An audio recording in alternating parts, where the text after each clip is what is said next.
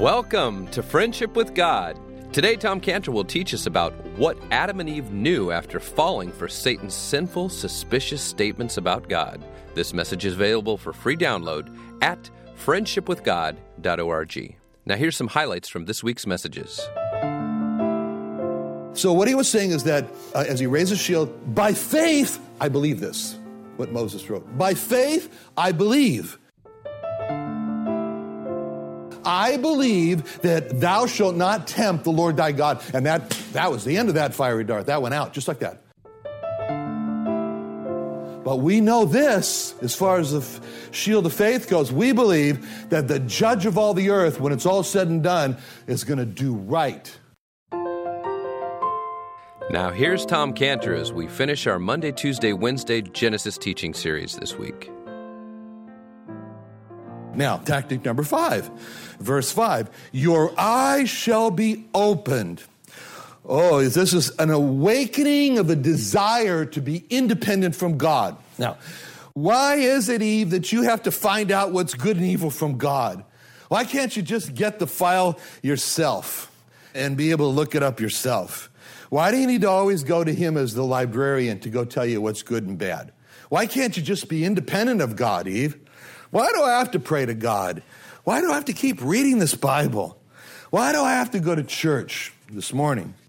My life could be so much freer if I could be loose from myself from all these things. I mean, there's a world out there, and I got places to go, and I got people to go see, and frankly, God, church, and the Bible, they're not part of it. They're holding me back. I want to be independent. That's the fiery dart of a desire to be independent from God. Now, how do we quench that with the shield of faith? Because we come and we say, first of all, as we've already studied in Genesis 2:7, the Lord God formed man of the dust of the earth and breathed into his nostrils the breath of life, and man became a living soul. And we say, I like life, right? Don't you like life? We all like life. Who doesn't like life? And there's a source for life, and that source is God, the Lord Jesus Christ. I believe that all life comes, as the book says, from him. What do I want to be independent from him from? You know what that means? Death. In Deuteronomy 30:20, it was spoken this way, the same thing when Moses spoke to the Jewish people, and he said that thou mayest love the Lord thy God, thou mayest obey his voice, and then he used these words, thou mayest cleave unto him. Cleave. Just like Adam cleaves to his wife, we're supposed to at least. Cleave unto him, for he is thy life. God is your life and the length of your days. I think that's pretty good to be dependent on a person who is your life. In Deuteronomy 4:4, he says this, when they were at the end of their 40 years of wandering, and Moses stands up and he says, I want you all to look at yourself right now. He says, you that did cleave unto the Lord your God are alive, every one of you, this day. That's what he said. You know, that's the same thing we're going to be able to say to everybody in heaven. We stand up in heaven, we're going to look around, and we're going to say, every single one of you cleaved unto the Lord Jesus Christ, and you're alive today. As opposed, who said, no, I don't want him, and they're not there. That's what makes the distinction there. Cleaving, dependent upon the Lord God. Man shall not live, as we already quoted this verse in Deuteronomy 8:3, by bread alone, but by every word that proceedeth out of the mouth of God. That's words of dependence on God. And by shield of faith is when we take it up and we say, I'm there, count me in, I believe that. And that dart goes away. Look at, if you would, the very famous Psalm 23. 23rd Psalm. And as you look at Psalm 23, ask yourself the question as you look at these things, what do I need God for? What am I dependent on God for? First of all, Psalm 23, verse 1 through 3. The Lord is my shepherd. I need God to own me. My shepherd. I need to be the sheep of the Lord. I need his brand on me. I shall not want. He maketh me to lie down. I need God to give me rest. That's what it says. In green pastures, he leadeth me. I need God to guide me by leading me. Beside the still waters, he restoreth my soul. I need God to fix me or repair me because I get broken. He leadeth me in the paths of righteousness. I need God to keep me clean for his name's sake. Yea, though I walk through the valley of the death, and I will fear no evil, for thou art with me. I need companionship. I need God's presence with me. And thy rod and thy staff, they comfort me. I need comfort. And therefore I'm dependent on God. Thou preparest a table before me in the presence of my enemy. Thou anointest my head with oil. Anointing a head with oil is for the purpose of life. I need God to give me purpose in life. My cup runneth over. Surely goodness and mercy shall follow me all the days of my life, and I shall dwell in the house of the Lord forever. I need eternal life. I depend upon God. I need God for all these things. And by saying, I believe that, then that fiery dart about wanting to be independent from God is quenched. It's put out. Burn it. The fire doesn't start, doesn't go any further than that. Just like when the Indians shot those arrows over with the fire on it, first order of business, go get the bucket of water and put the fire out. That's what it means. That's how we do it. By getting behind the verse, which will extinguish that, and we do extinguish it when we say, I believe that. By faith, I believe that, and therefore it's gone. Now, the goal that Satan had in deception in Genesis 3 is the same goal. It's a universal goal, and I'm just, rather than take time to turn to it, I'm going to give you these scriptures. God is speaking to his Jewish people in Jeremiah 56, said, my people hath been lost sheep. And then you remember when he came, he said, I'm not sent but unto the lost sheep of the house of Israel. The Lord Jesus Christ said that. He said, my people hath been lost sheep. Their shepherds have caused them to go astray.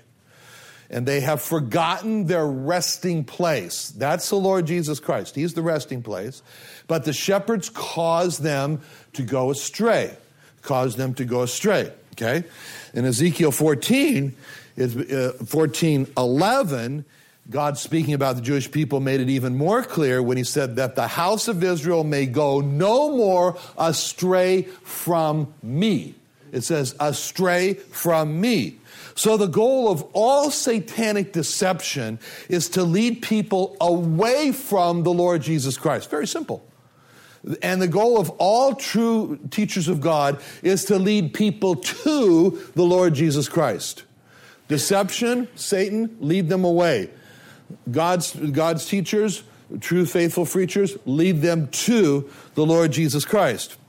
Now, so this is what happened. This is the fall. The fall was that Eve and Adam were led away from the Lord Jesus Christ.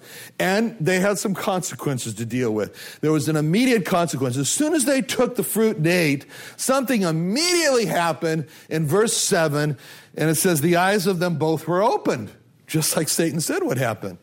What does it mean? What did they see when they were open? Well, it says they saw themselves. More specifically, they saw their own nakedness. All they could see now was themselves. They were just consumed by themselves. Before, all they could see was God, and they were consumed with God. But now themselves have gotten in the way of God, and they're distracted away from God. Immediately, they started a new magazine called Self. That became very popular, you know. Before that, the magazine was called God, and that was more popular. But now, Self, that's what all they see. And now they have a big problem. Big problem when they see themselves, because they see themselves and they're ashamed. And they say, well, what do you see when you see yourself? I see something needs to be covered up. I see you got to get some covering here. So they also made a couch, and one took turns, each one, they would be charged to a very expensive therapist. They said to each other, you're not so bad. You need a little self-esteem, and then you'll be all right, you know. And besides, your environment is a problem here.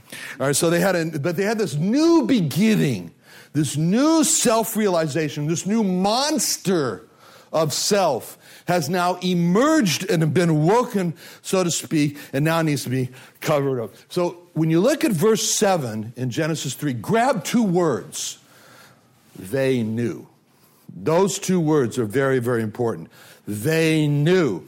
In verse 5, the serpent had promised a new opening of the eyes, a new knowledge. Sure enough, they knew. What'd they know? They now knew they had sinned. And they knew about what their sin was. They never knew that before.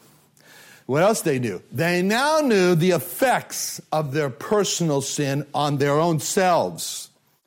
And number 3, they now knew that their bodies had become this awful source, this like stink pot of evil thoughts. Like it says in Matthew 15:19, for out of the heart proceed evil thoughts, a stink pot, evil thoughts, a septic tank. And you pull the lid off and all that horrible smells come. And in our neighborhood, we all have septic tanks and we know when each person pumps their septic tank. It's lasting. And God says, now your heart has become a septic tank. And out of it proceed, you take the lid off, evil thoughts, murders, adulteries, fornications, thefts, false witness, and blasphemies, Matthew 15:19. They never knew that before. That's new. And now they got now they can agree with Paul. Paul says, I got a new name for yourself now. Romans 7:24. Oh, wretched, miserable, desolate, pitiful, oh, wretched man that I am. Who shall deliver me? I need deliverance. It's such a bad problem from this body of death, the body of this death. So they knew this. They now knew that inside of them, they have a brand new loss. And they feel the loss of it all. And they have a sense of a great loss. They lost purity. Oh, it was nice, but it's gone now. They lost innocence. Oh, I wish I could get that back. It's gone. It's gone. And they felt the loss of it. The purity and the innocence is gone. And they knew inside of them something they never knew before. There's a new emptiness. There's like a hollowness here. Never knew that before. Because now, for the first time, they feel the emptiness of being separated from God. I feel empty. You know, like the first night after a divorce. It's like, oh, the emptiness of it all. Where's the bottle? Let me drink my way out of it. In other words, they knew this new separation and this left howling emptiness in their heart. And they felt this great big giant hole in their heart. They never knew that before.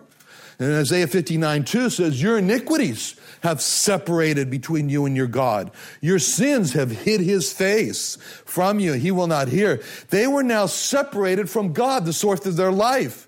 Sin had torn them away from God. And God was the source of their deep happiness and their purpose and their fulfillment. And now they were suffering in their separation from God. See, when it says in verse 8 that they heard God in the cool of the day, that's like a play on words. The cool of the day. It was pretty cool in their souls about that time without God. It's like a double meaning. And there was a certain eerie stillness in their souls, like at the dusk of the day when the darkness is starting to come in, rushing in on them, because their inner light has gone out. They never knew that before. They were now separated. They were now isolated from God. And their bodies were now oriented and pointed to kind of a perverse enjoyment of that sin. So then they have this battle, this warfare going on, this great conflict, this rage in their soul, because their souls are crying out inside of them, where's God? Where's God? I want God. I need God. I must have God. And so we have this that's going on inside of them, that's crying out. And then on the other hand, there's this other part in their body that said, silence while I enjoy these thoughts of evil. And this is going on inside of them. They never knew this conflict before. This was new. And this was their new selves. And what was their response to their new selves? Look at the verbs. Just look at the verbs alone in verse 7.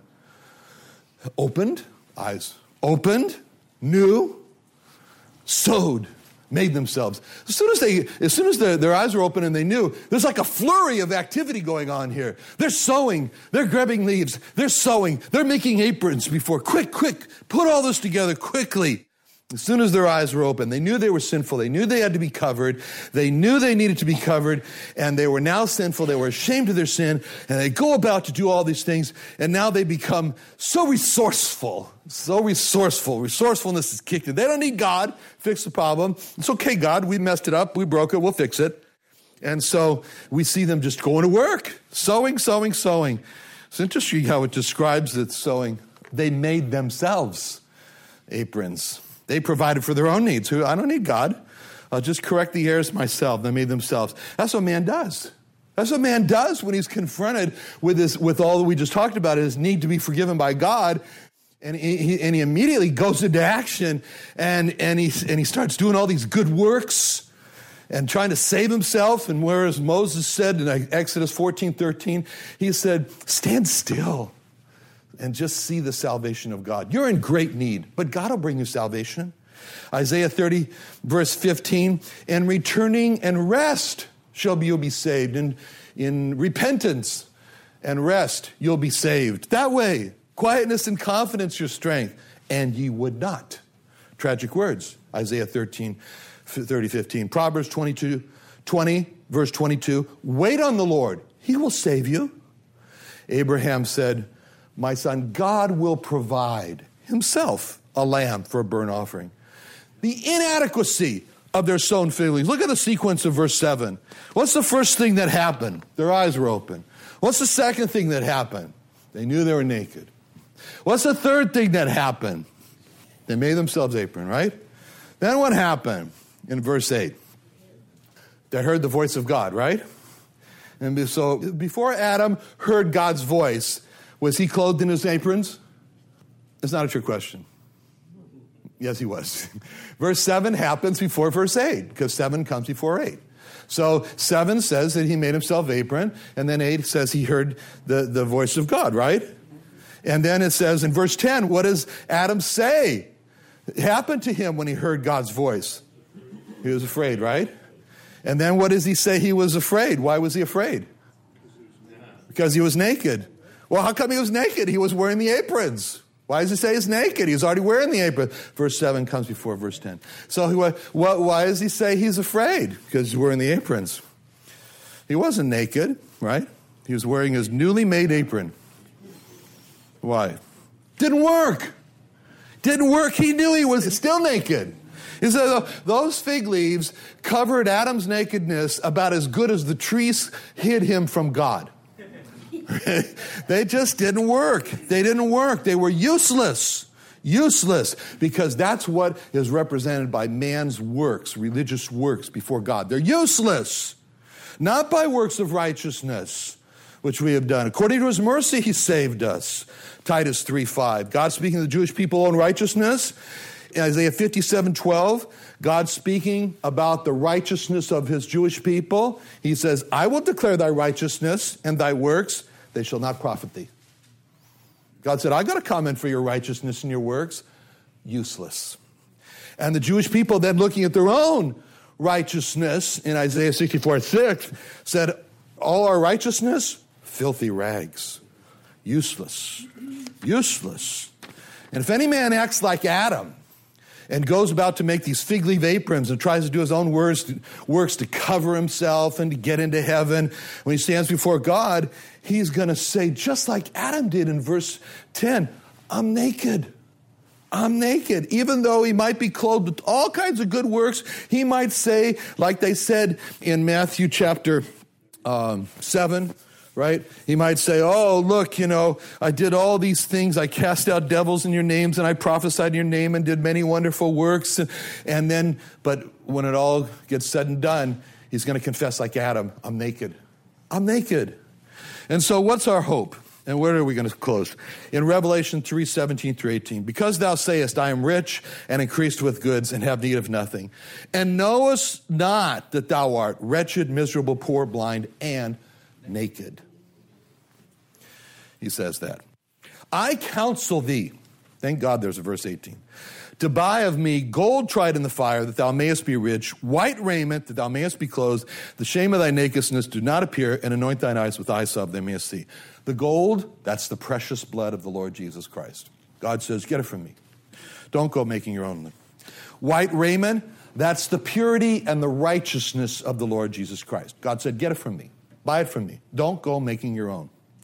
The eye salve is the Spirit of the Lord Jesus Christ. We talked about he'll guide you into all truth. He said, get it from me. I'll enlighten you as to what the Word of God means. Don't go doing it yourself. This is not a DIY way to get into heaven. It's not a do-it-yourself. This is a GDI. God did it. Let's pray. Father, thank you so much for showing us in these verses so clearly, Lord, about what happened. Lord, it's very discouraging to us when we see our first parents, but it's very encouraging to us when we see you. And so, Lord, help us to cling to you and be alive. We pray in Jesus' name. Amen. Tom, today you spoke about how after the fall, Adam and Eve knew that they were naked, but they had always been physically naked. There's got to be more to that statement than just the physical. So what did it really mean when it said, and they knew that they were naked? Right. And that's a very good question, because Adam and Eve, after the fall, they knew they were naked. What does nakedness mean? It means that when you're naked, you feel you're missing clothes physically. But it was so much more than just the physical with them.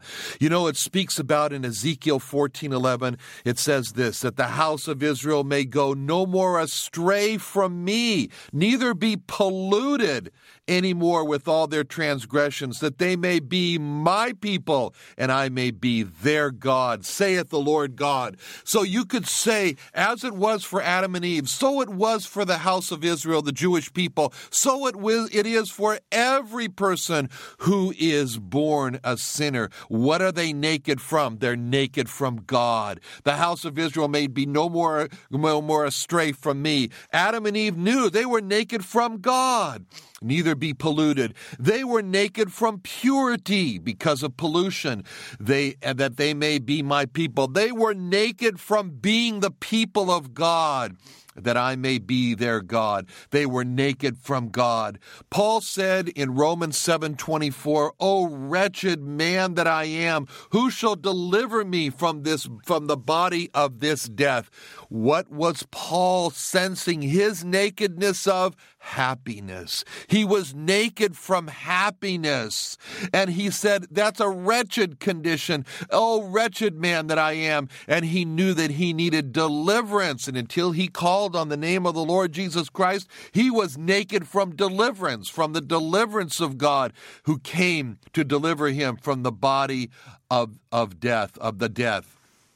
What they knew themselves to be naked from, they knew that they had a loss, a very essential, deep, at their core loss. They had lost purity.